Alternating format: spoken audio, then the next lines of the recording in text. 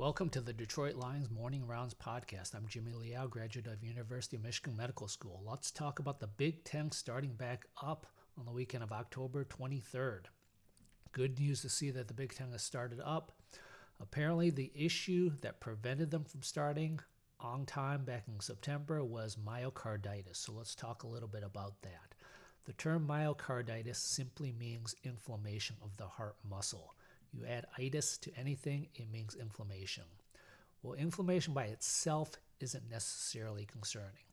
For example, when you lift weights, you exercise, your muscles get sore, that's inflammation. That's not necessarily a long-term issue. Your muscles build up and become stronger. Now, your heart muscle is a different kind of muscle than, say, your biceps. The heart muscle is a smooth muscle designed to work for decades, non-stop, without getting tired. So inflammation there can't be exactly compared to inflammation of the biceps. However, inflammation by itself doesn't necessarily mean there are acute or long-term issues.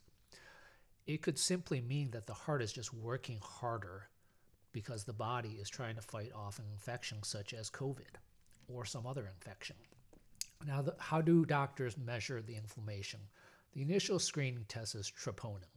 Troponin is the classic lab test. You get it through blood work, which tests to see if you might have had a heart attack or not. It tests for heart muscle damage, injury, and death.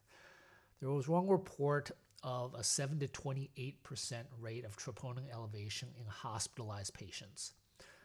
We have no idea what the rate of troponin elevation in non-hospitalized patients is because they generally do not get tested for troponin.